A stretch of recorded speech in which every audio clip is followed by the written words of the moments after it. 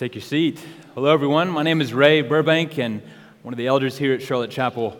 If you would, get your Bible out again and return to that passage, the second passage that was read to us this evening in Romans chapter 1. And as you do that, let me pray and ask for God's help. Father, we ask for your help now, that you would incline our hearts to your testimonies. Lord, that you would open our eyes to see wondrous things in your word now. And God, that you would change us, that by your Spirit you would work on us, that we would respond and apply your word in our lives tonight, that we would be molded more and more to be like Jesus in this world. It's in his name we pray. Amen. Well, this Sunday is Mission Sunday here at Charlotte Chapel, and I'm so glad that we have these special kinds of services reserved in the church calendar to focus on missions. And part of the reason is because these kinds of services were really impactful in my own life when I was a younger Christian. God saved me when I was 17 years old, and when I entered university, I began meeting with some older Christian men that discipled me, helped me grow in my walk with Christ. And I got involved in the local campus ministry we had at our university, and while I was at one of the summer retreat programs, they brought in some missionaries from overseas to come and speak to us about the need around the world for the gospel. And it was really eye-opening for me. I got to learn about the spiritual state of the world outside of the U.S. where I'd grown up. And it really shook me up. I learned that there are millions of people in the world who are not only not Christians, not only don't trust Christ. I mean, there were plenty of people like that right around where I was living, but that there are so many people who don't even have access to the gospel. This is what we call unreached people groups. And the Lord really put a burden on my heart for these people and for what His Word tells us about the Great Commission to go and make disciples of all nations. And so after a lot of prayer and just consulting with some other brothers, I committed to going on a long-term evangelistic role in South Asia. And I put a few pictures here to kind of show you what I was like in my youth. And this is a picture with my wife, Lauren. Lauren also joined that team at the same time, but we weren't married, we weren't dating or anything at the time, but she secretly had a crush on me. Lauren and I got married a few years into our time there. Both of our kids were born there, and there's a picture of them up there with some of our neighborhood kids. And we spent almost 7 years there doing evangelism, discipling new believers, and helping to plant a church. But you know, one of the most enjoyable aspects of our work was being able to report back to churches in our hometowns, getting to share about our ministry with them through newsletters or personal visits while we were on furlough. And it was so great because it was so eye-opening for so many of the Christians in these churches, just as it had been for me when I was a student. These Christians that we spoke to, they were seeing how not only the great need for the gospel around the world, but also their obligation to participate in God's mission in the world, to obey the Great Commission of making disciples of all nations. And on our text this evening, we see a similar situation. A missionary writing to a church that he plans to visit, to go and encourage them with the gospel, and then to seek their support for him to travel to an unreached place and preach the gospel there. Now, some may be surprised to see a sermon on missions in the book of Romans. You know, we often think of Romans as this great theology book of the New Testament, right? And that's true in many ways. I mean, it gives this rich and robust explanation of the gospel, right? But if you look at the bookends of the letter to the Romans, in chapters 1 here and in chapter 15, you can see how it is written like a missionary newsletter. And it shows us here in this opening passage in chapter 1 the example of the Apostle Paul, the great missionary of the New Testament. Paul told the Corinthians once, follow my example. as I follow the example of Christ. Now, even though not all of us will move overseas, not all of us will become full-time cross-cultural workers, but this text shows us that we all have a part to play in God's mission. You see, Jesus has called all his disciples to obey his great commission to make disciples of all nations. And here in Romans, we see the characteristics of a Great Commission Christian, or what I call the marks of a mission-minded Christian. And these are the two marks and the two main points of the sermon. That a mission-minded Christian is, first of all, committed to strengthening the church, and second, compelled to spread the gospel to all nations. Let's look at the first one here. Committed to strengthening the church. Look at verses 8 through 12. This is where we see it really. Look at verse 8. We see how Paul says that I thank my God through Jesus Christ for all of you. All of you meaning the Christians who are in the city of Rome. The Apostle Paul is writing to them, and he's starting off here sharing how thankful he is for them, and especially for their faithfulness. He describes how he prays often for the chance to visit them. Now, as far as we know, Paul had never met these Christians in person. Now, he didn't start the church in Rome, but he had heard of them from afar. And as we'll see, Paul wants to visit them, to encourage them, but then to partner with them to continue to advance the gospel to unreached people further afield. And we can see why the church in Rome would be in such a strategic position for being a missions platform. You know, the city of Rome was the capital of Western civilization for hundreds of years, right? All roads lead to Rome, is that famous saying. And by God's grace, you know, this meant that the Christians living in Rome had an immense opportunity, a platform to continue to spread the message of Christ to the rest of the world. And it appears this is what they were doing. We don't know exactly how they were doing this, but we can assume that they were being faithful just in their day-to-day lives to share Christ with people around them. Maybe they were also supporting some of their other Christians who were, through their trades, traveling around and being able to be a witness for Christ through their work, moving around. And obviously just loving one another in a way that caught the attention of the non-Christians who were passing through Rome. You know what's amazing is that today we live in a country that has a similar immigration profile as Rome did in the first century. The United Kingdom has one of the largest rates of immigration in the world. And many of these immigrants come from parts of the world where there are very few Christians and very little exposure to the gospel. People from India, from China, Middle Eastern nations, and others are moving by the thousands to this country every year. And so the question for us is, how are we as Christ's church responding to what God is doing in bringing people here? How are we seeking to be a faithful witness to them? Well, let's continue in our passage and see what Paul has to say. Look at verse 11. Paul continues to talk about how he longs to visit the Romans, and he says specifically that he wants to come and impart to you some spiritual gift to make you strong. He's saying, this is what I pray for. Paul doesn't just pray thanksgiving for the Roman Christians, but he asks God that he could actually physically go and tangibly serve them, to strengthen them with some spiritual gift. Now pause for a minute and think about your own prayer life. What are the things that are always included when you're speaking to the Lord in prayer? Are they usually something about your day, about an issue at home, at work, maybe something you're anxious about for the future, maybe an illness? Well, look at what the Apostle Paul constantly prayed about.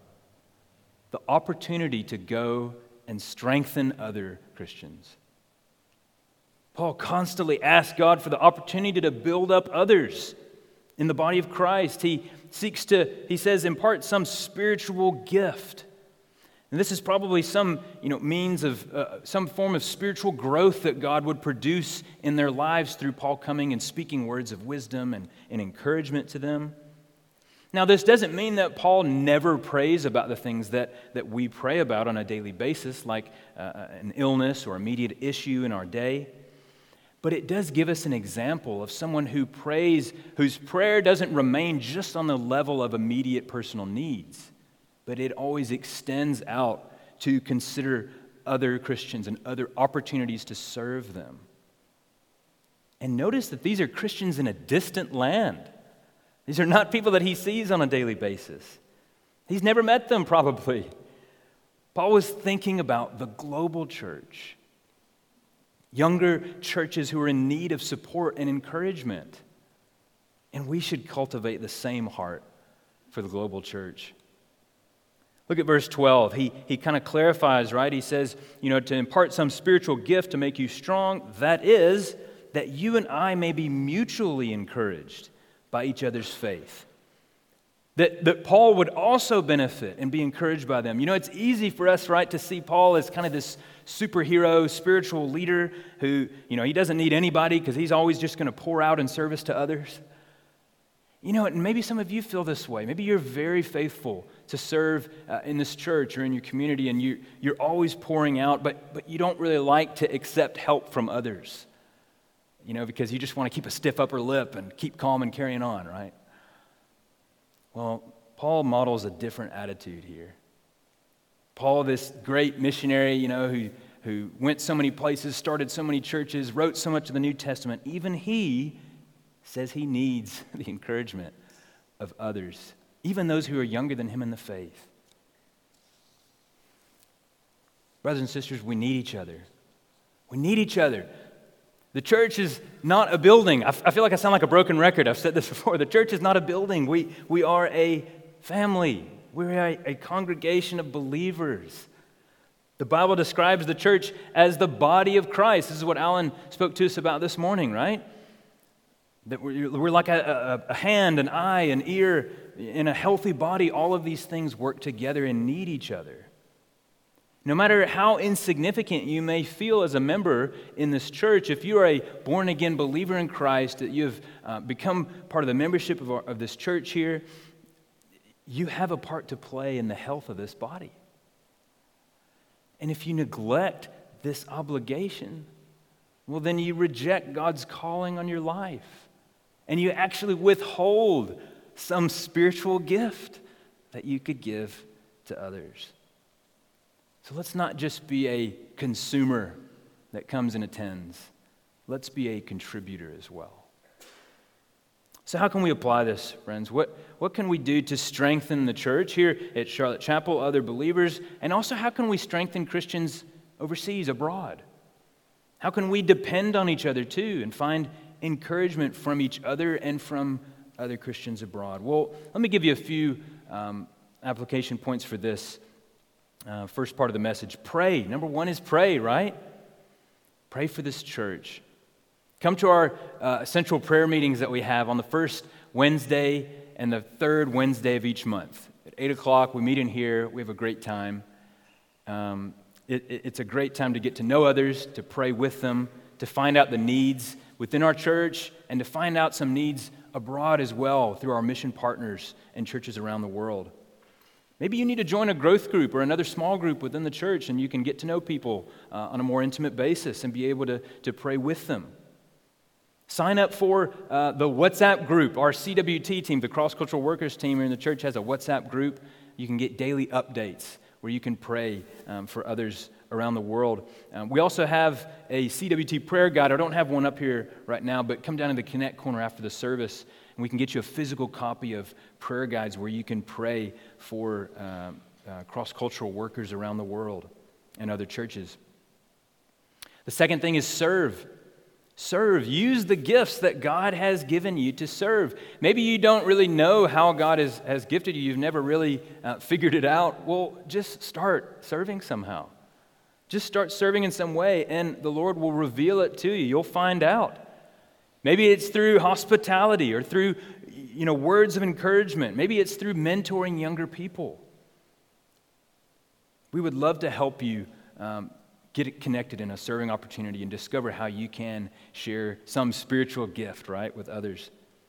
But also don't just think within Charlotte Chapel, even think further abroad. Think about how can you also consider the global church and serve other Christians around the world. You know, one of the best ways to do this is through one of our pillar network churches. You know, we had Nagusi, who came here from Ethiopia and spoke to us. We had Pastor Shyam, who's in Abu Dhabi and leads an Indian congregation there. Come find out about maybe ways that you can pray for them. Not only that, but maybe you can even take a week of your annual leave and go visit one of these churches and seek to encourage them. And the third thing is depend. Depend on others. Let other people in this church help you. Ask for it. Seek to learn from other Christians. You know, younger people should seek out intentionally the older people in this church. And just as I suggested about churches further afield, maybe visiting one of these churches in our pillar network, think of it also as an opportunity for you to be built up, for you to learn from them. And within our own congregation, we have a great opportunity where you can do this through our international fellowship. You know, our IF meets every Friday night, and they have a social event monthly that goes on. Why don't you attend one of these? Why don't you go and get to know some of the members in our church who come from these different cultural backgrounds and get to know them and seek to find ways to encourage them and be able to learn from them as well. So we need to love the church enough, right, to tangibly serve and humbly seek the service of others. And we do this so that we can be a people whose faith, like the Roman Christians we see here, their faith is radiating throughout the world. That leads us to our second mark that we see here of a mission-minded Christian. That a mission-minded Christian is compelled to spread the gospel to all nations. Look at verse 13. In verse 13, Paul says, I do not want you to be unaware, brothers and sisters, that I planned many times to come to you, but have been prevented from doing so until now, in order that I might have a harvest among you, just as I have had among the other Gentiles. So again, Paul wants to come and visit them, and he wants them to know that he's coming there so that he might have some harvest among them. What does he mean exactly by that? Well, keep your finger there in Romans 1, and why don't you turn to chapter 15, the same letter there in Romans. Turn back to chapter 15, and we're going to see where Paul gives more details about why he wants to visit the Romans and what he plans to do when he comes there. Look at chapter 15 in Romans, starting at verse 23.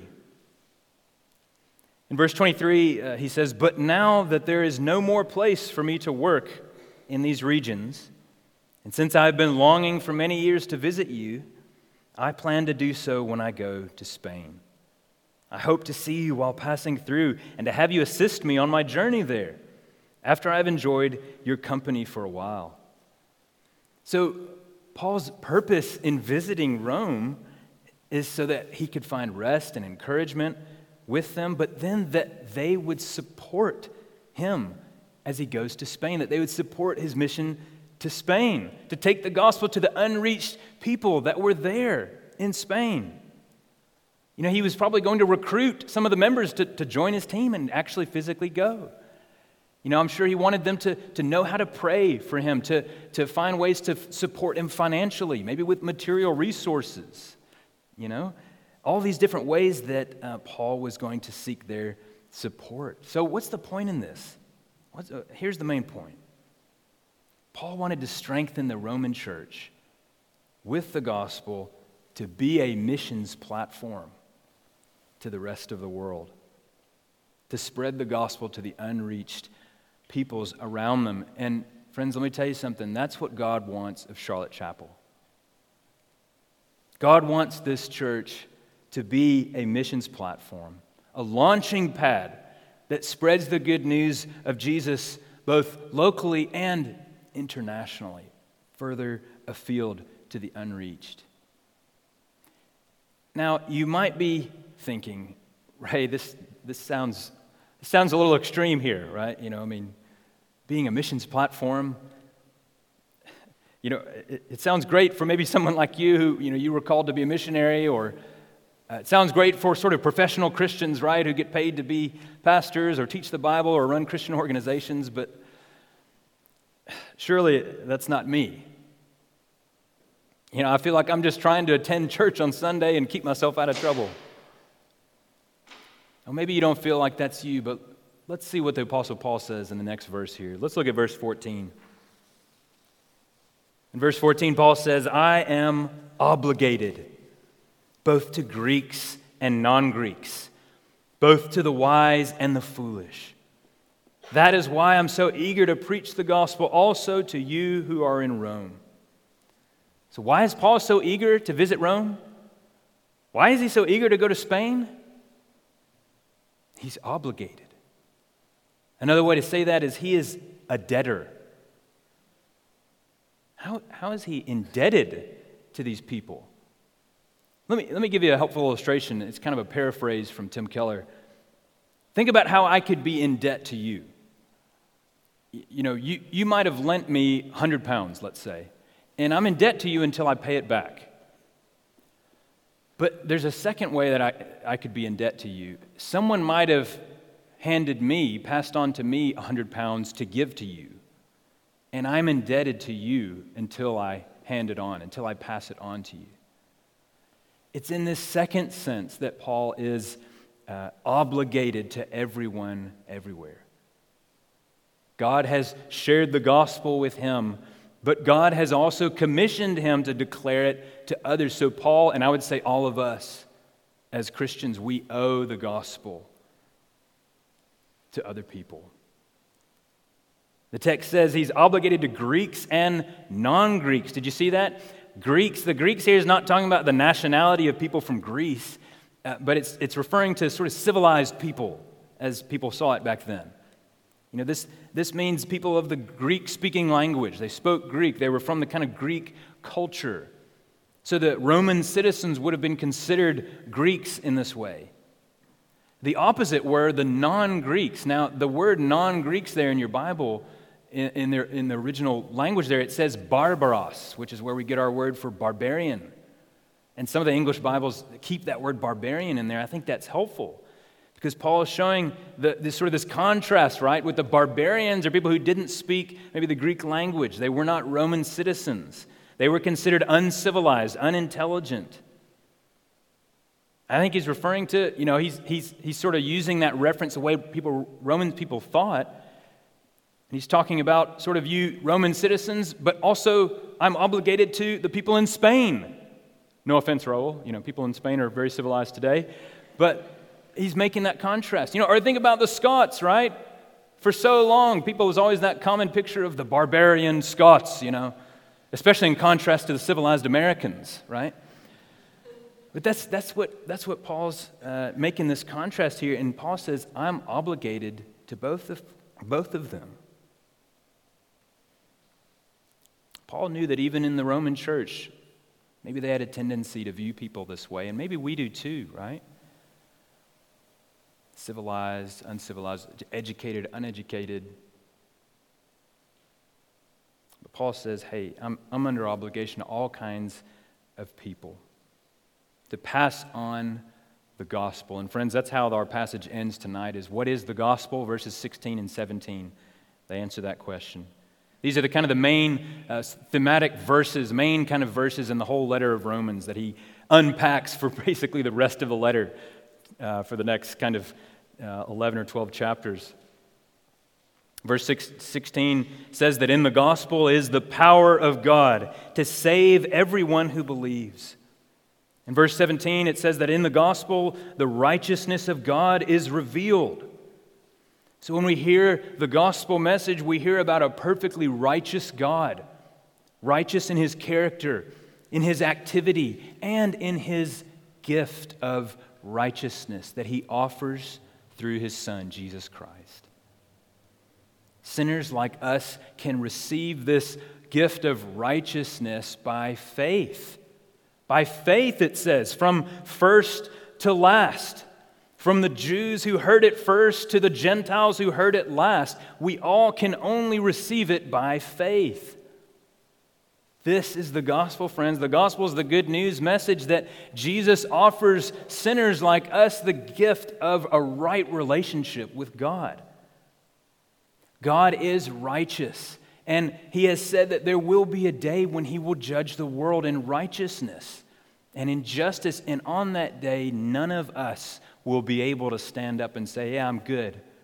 I'm righteous enough to pass.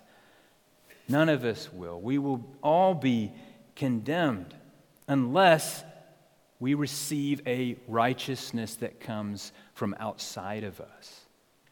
And that's what Jesus Christ offers. That's what Jesus offers to us. Jesus stands in our place. When He lived a sinless life, He suffered and died on a cross to take away God's wrath against our sin. And He rose from the dead, and He has received all authority now. Jesus in my place. That's the gospel in shorthand. When we turn from our sin and we surrender ourselves fully to Jesus as our King, as our rescuer, He gives us forgiveness with God. He gives us this new identity of righteous. Righteous in God's sight. Not our righteousness, Jesus' righteousness. And maybe this is the first time that you're hearing about this gospel. Or maybe you've heard it many times before, but right now, God, by His Spirit, is bringing it to bear on your heart in a real way, and you need to respond. For those of you who already are believers, how do you feel about this gospel? I'll tell you how the Apostle Paul felt. He was not ashamed of it, he says in verse 16. He was eager to preach it. He was excited about it, proud of it. He wanted to tell others about it because it is the power of God to save everyone who believes. Everyone, did you see that? To the Jew, to the Gentile, to the Greek, to the barbarian, to the civilized, to the uncivilized. Isn't this gospel compelling? Doesn't it compel you? Do you see your obligation, brothers and sisters, to pass it on? Well, how can we do that? How can we apply this second mark of a mission-minded Christian? Well, here's some ways that we can support cross-cultural missions even here in Charlotte Chapel. Number one, pray for our cross-cultural workers. I mentioned some ways you can do that, signing up with our CWT WhatsApp group. Grab you a prayer guide. Keep that at the dinner table. Pray over it with your family. Pray for our unreached people groups. We send these out. Unreached people groups is at the very bottom of the church email every Wednesday. Scroll down there and download those images and keep that in front of you. Second thing is to give. Third thing, give generously to missions. We keep this as a regular part of the budget in the church, and this is something that we want to be having as a regular thing. This is something we vote on in members' meetings. And so be eager to see that as part of the church budget and give sacrificially for these endeavors of cross-cultural missions. And we'll have opportunities sporadically as well at independent times where you can give to specific things. And you might find ways, in addition to this, to give to other cross-cultural workers that you come across or Christian organizations working with unreached people groups. Another thing is you can go locally. Like we were saying, how exciting is that? What Alan was sharing this morning. We can go locally, even to unreached people groups that are represented even in the city of Edinburgh. Go down to the local kebab shop and get to know the workers there. Introduce yourself. Get to know their name. Maybe you have to write down their name and learn how to pronounce it accurately. People love that when you can do that. Find ways where you can meet people like this. Maybe you need a resource. There's a good resource down in the bookstall in the foyer, a book on sharing the gospel with a Muslim neighbor. Maybe you need to take some time and get some training and kind of get prepared for how to have these spiritual conversations with people from another religion. You can also go abroad in a short-term capacity. I suggested maybe you need to take a week out of your annual leave and go along with some other brothers and sisters to visit some of these churches. You can learn about how they're engaging with the communities around them. But finally, I can't talk about this without talking about those who need to really seriously consider God's call to long-term service.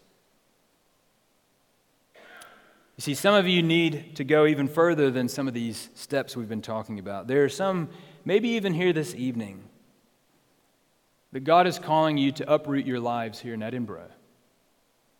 It doesn't matter how old you are, actually. Well, in a way, obviously, I hope you're, of some age and you're a born-again believer. Of course, there's some necessary things, but don't just think I'm talking about how old I was in that picture right there, okay?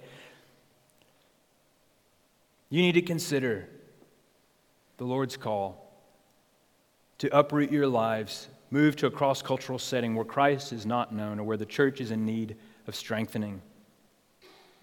And I know we've talked a lot about local mission to internationals, even to unreached people groups here in Edinburgh, but friends, the fact remains that the largest number of unreached peoples in the world still remain in Asia and North Africa.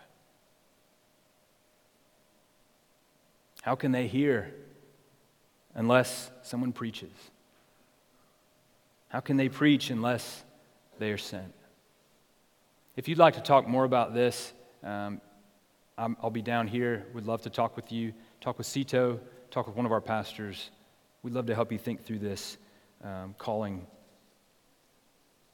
Well, let me close with this story of someone who did go. I mentioned a while back the story of Margaret Wilson, but I didn't tell you the full story, really. Margaret Wilson was born Margaret Bain. She was born in a Gaelic-speaking household on the West Coast over in Greenock. And after her father died, she moved with her mother and two younger sisters, Anna and Hay, to here in Edinburgh, just in Cumleybank, on Cumleybank Road. And this is a picture of the house that they lived in. I walk by it regularly when I go to the grocery store. And Margaret got married to John, and in 1828, they both moved to Mumbai, India, and where Margaret had actually a very significant ministry, sharing the gospel with young women and girls, and established numerous schools that continued on after her death, because she died after only 7 years of service. But 2 years after her death, her sisters Anna and Hay back here in Edinburgh decided to pick up where she left off. And they moved to Mumbai, India as well. And this was very rare at the time for single women to go on the mission field. They were some of the first. And Anna and Hay also gave their lives in that place for the cause of the gospel. And you know, we may not know their names today, but in their time in the 19th century, they actually left a significant impact on the missions movement in Scotland. It really served to strengthen churches here in Scotland to send more and more missionaries. And at one time, y'all, Scotland was sending proportionately more missionaries than any other nation in the world. So much so that their legacy actually helped to establish the Women's Missionary College that was on Inverleith Terrace, right over by the Botanical Gardens. You can still walk by it.